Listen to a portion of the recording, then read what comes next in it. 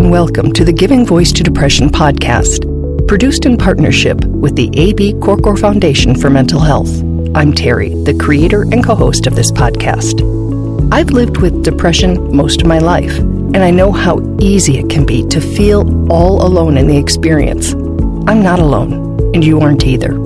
And I'm Dr. Anita Sands, a licensed clinical psychologist with a number of my own diagnoses, all of which bring a certain amount of anxiety and depression along with them. There is great power in shared experiences. We share our own as we engage in intimate and candid conversations with our weekly guests, exploring different perspectives on and experiences with depression. We keep it real because depression is real.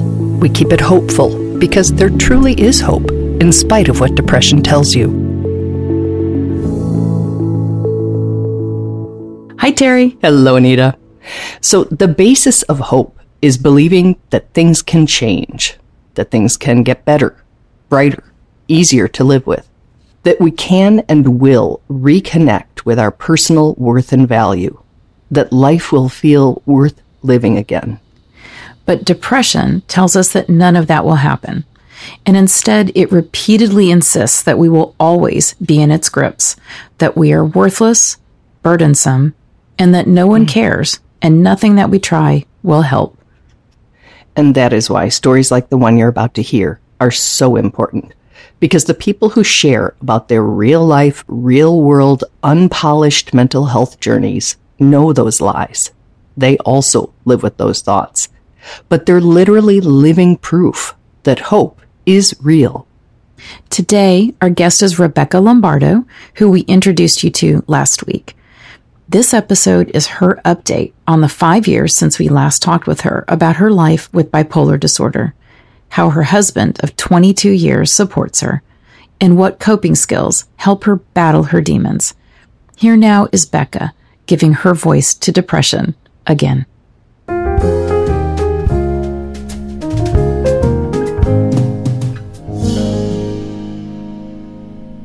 On a day-to-day basis, it can be really hard to notice all the progress we've made, especially when we're still not living the life we'd hoped for or expected. But when we zoom out and gain a wider perspective, that can change. That's what Becca recently experienced when she turned 50 and showed herself some grace with a look back on her 40s. And it just kind of hit me that it had been a full decade since I had been in that horrible hospital, and I had attempted suicide, and it was my last time that I had ever done any practice of self-harm in any way. Everything just started to come full circle for me as I'm sitting there realizing all of this. Wow, I had really accomplished something that hadn't even occurred to me until just that moment. And it felt really big, and it felt really powerful, and like something that I needed to talk about and let other people know that this is something that you can do. Since we first met Becca, that's been her MO. She's openly shared about her mental health challenges to let others know it's okay and normal to have them.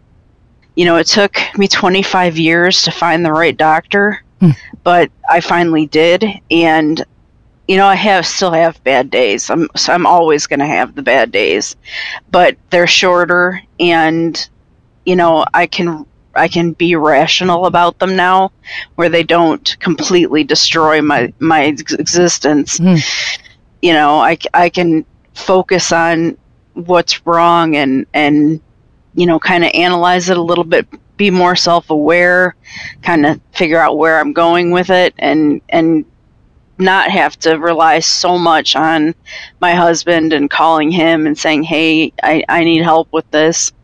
And that's all part of this growth that I've come to figure out has happened for me over the last 10 years.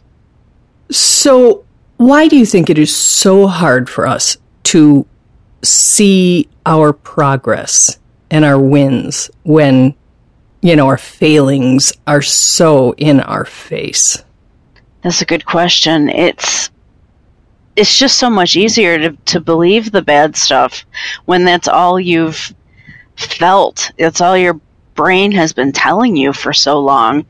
You know, our brains are wired a little bit differently from everybody else's. Those of us that, you know, deal with bipolar disorder or, you know, major depressive disorder or things like that. It's just, it's a nonstop pattern that our brains are telling us that you're not worth it. You're not good enough. You can't do the same thing that everybody else can do. And you eventually you hear that so much that it's just the easiest thing to believe.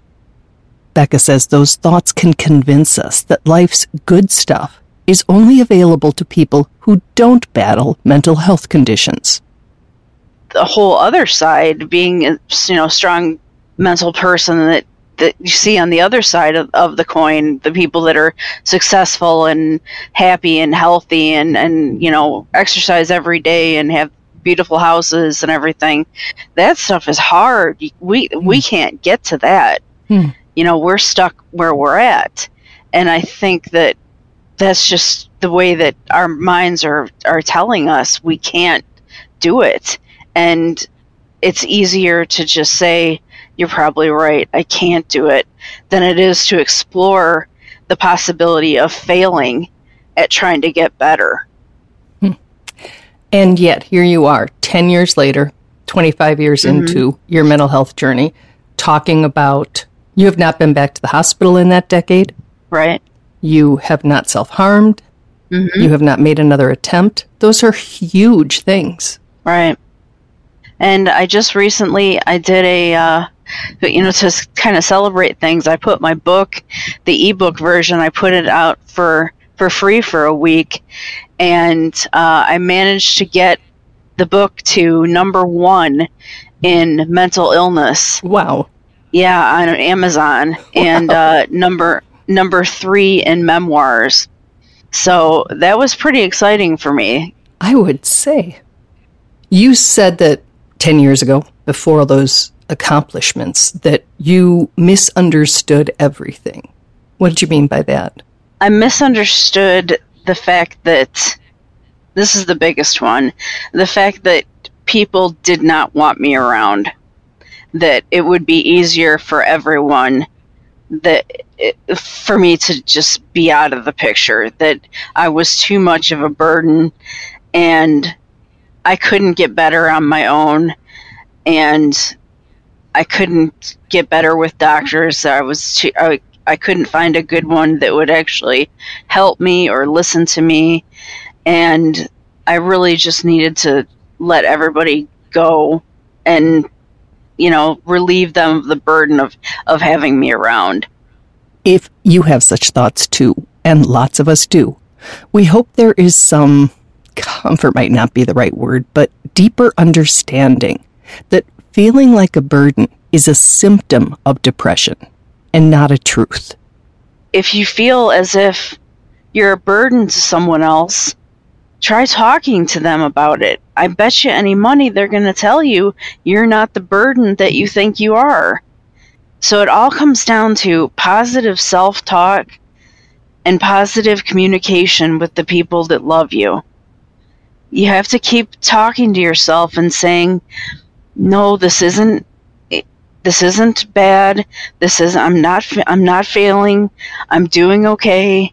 It's going to be all right. And even if you have to go minute by minute by minute, you do it that way. And you keep the lines of communication open with the people that you love and the people that love you. And you pay attention to what they're saying, and you don't just brush it off as them just telling you whatever they need to tell you to get you off their backs.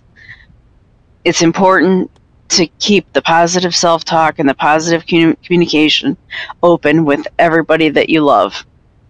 When Becca is reminded of the times she didn't do those things, she thinks of where it led and the impact her attempt had on her loved ones, especially her husband, Joe. Now I realize, like, there's times when, I'm watching TV or I hear something on the news or something like that, and it takes me back, and I'll get emotional about this, but it takes me back to the moment that I was in the ER laying on the gurney, and the doctor is working on me, and Joe was standing next to the gurney, and the look on his face, not knowing what was going to happen to me, and just knowing in my head how some other people have dealt with suicides or, accidental death or whatever the case may be, I'll think about it. I'll think, God, that could have happened to Joe. That could have been Joe. That could have been my family.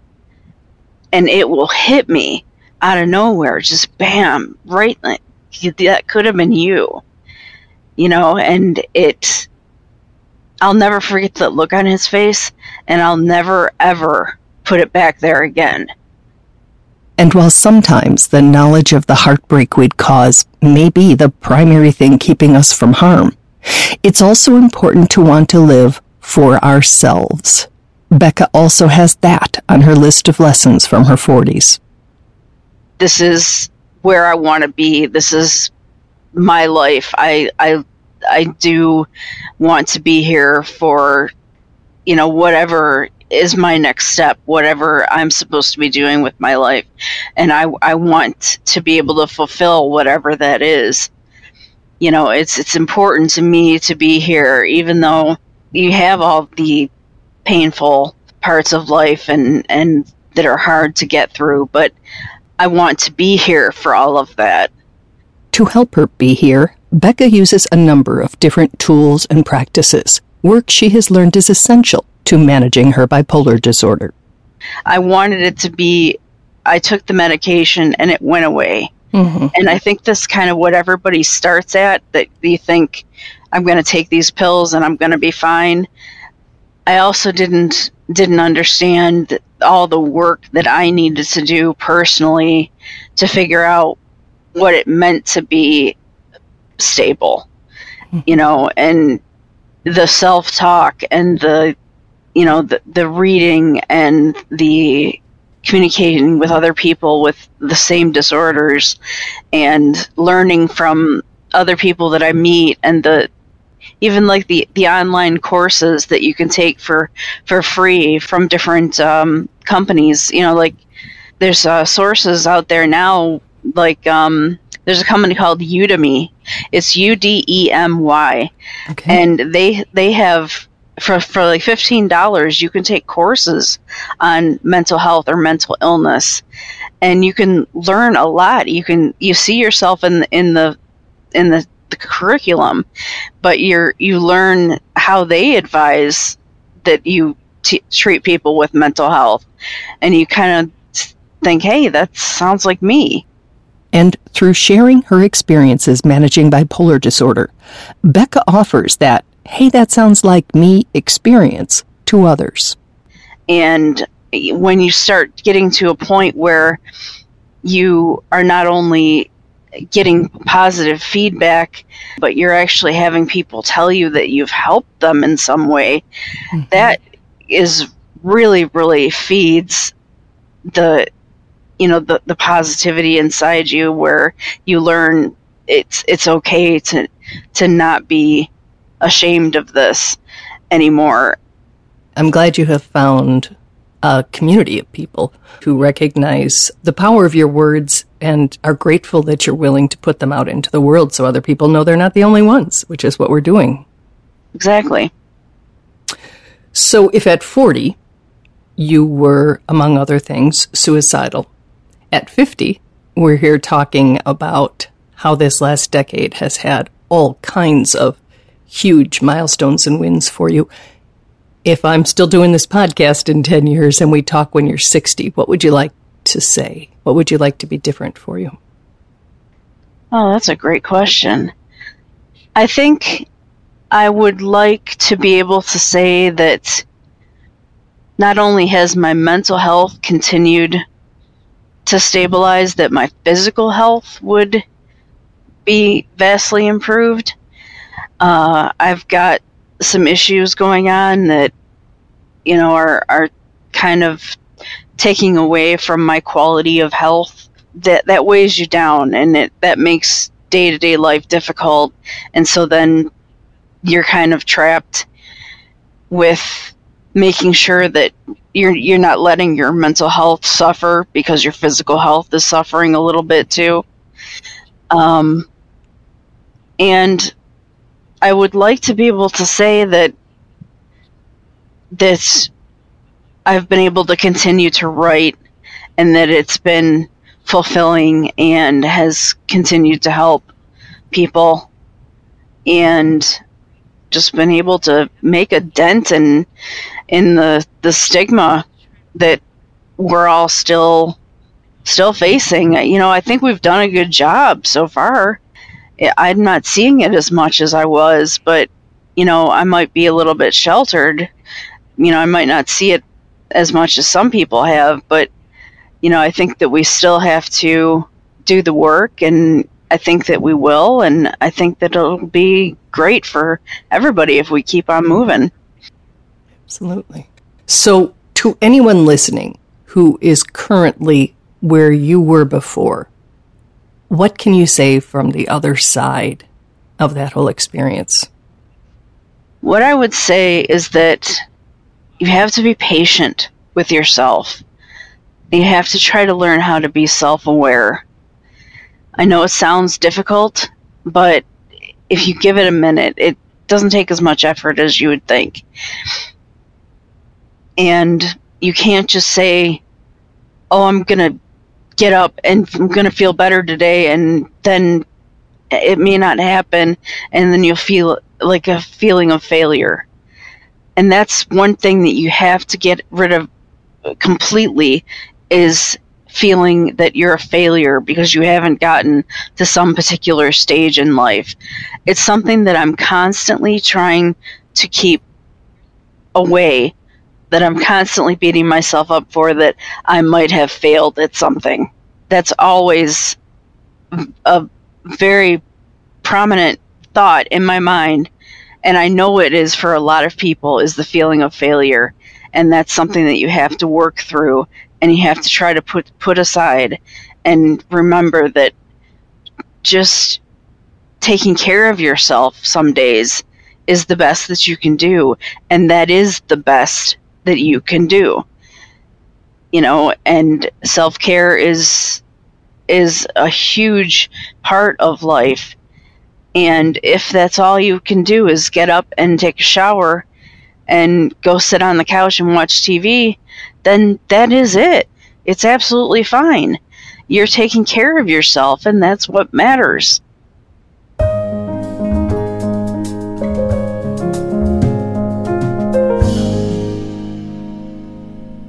Anita, I just want to read something from a recent blog post. And Rebecca used to post a lot and then stopped for a while, and now she's starting up again, and this was the first post. Here's a part of it. You have to talk to yourself every single day. You have to learn how to filter out negative thoughts. Be nice to yourself. Listen to how other people talk to each other and gain perspective. Try therapy. Find yourself a good doctor. Don't just settle. Surround yourself with good people that care about you. You'll find your way. Just remember that you owe it to yourself to live the best life you can. Mm-hmm. I love that Becca really does emphasize, both in her blog and in the interview, that there is so much work that needs to be done beyond just taking medication. Right. I think in particular for bipolar disorder, it's not unusual for people to know, okay, this is one of those things that I've just got to take meds to manage. Mm-hmm. And then they'll stop right there, or their psychiatrist or doctor prescribing the meds won't say, now, this is the beginning of your journey of managing this. And there are so many things that you need to learn, so many skill sets to manage living with depression and living with bipolar disorder. And, there are awesome workbooks and things that people can order from, Amazon and other sites. But a therapist who has helped people learn what they need to learn and help them experiment to see what exactly works for them is so critically important. And I love that she just keeps emphasizing, you can't just take the pills and then you're done.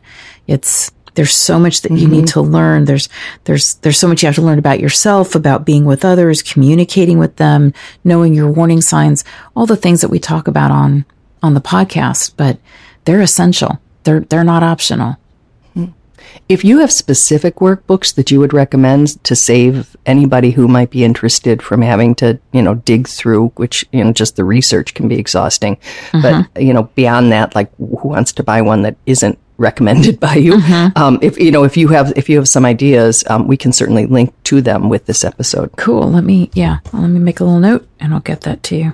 Yeah, those workbooks I think are great. You can take them in with your therapist, and for those people who they can't access that, you can learn a lot and do it on your own. So, I talked to someone just yesterday who was trying to do a workbook and realized that on his own he wasn't, even though he believes that it would be very helpful for his management to do that.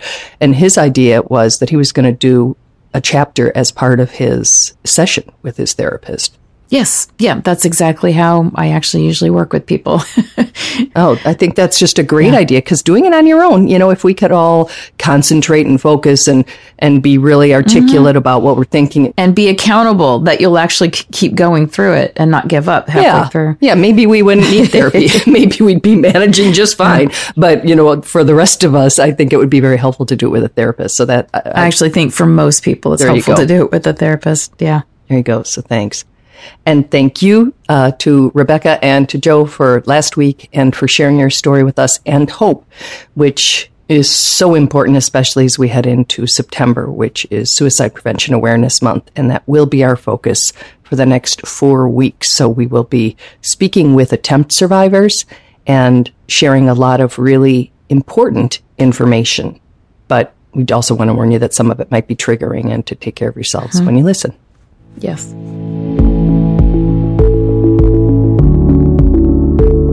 We truly hope that our podcast brings a little more understanding, helps you better articulate and reflect on your own experience with depression, or better understand how to support someone else who is struggling. If this episode has been of comfort or value to you, know that there are hundreds of others like it in our archive, which you can easily find at our website, givingvoicetodepression.com. And remember, if you're struggling, speak up, even if it's hard. If someone else is struggling, take the time to listen.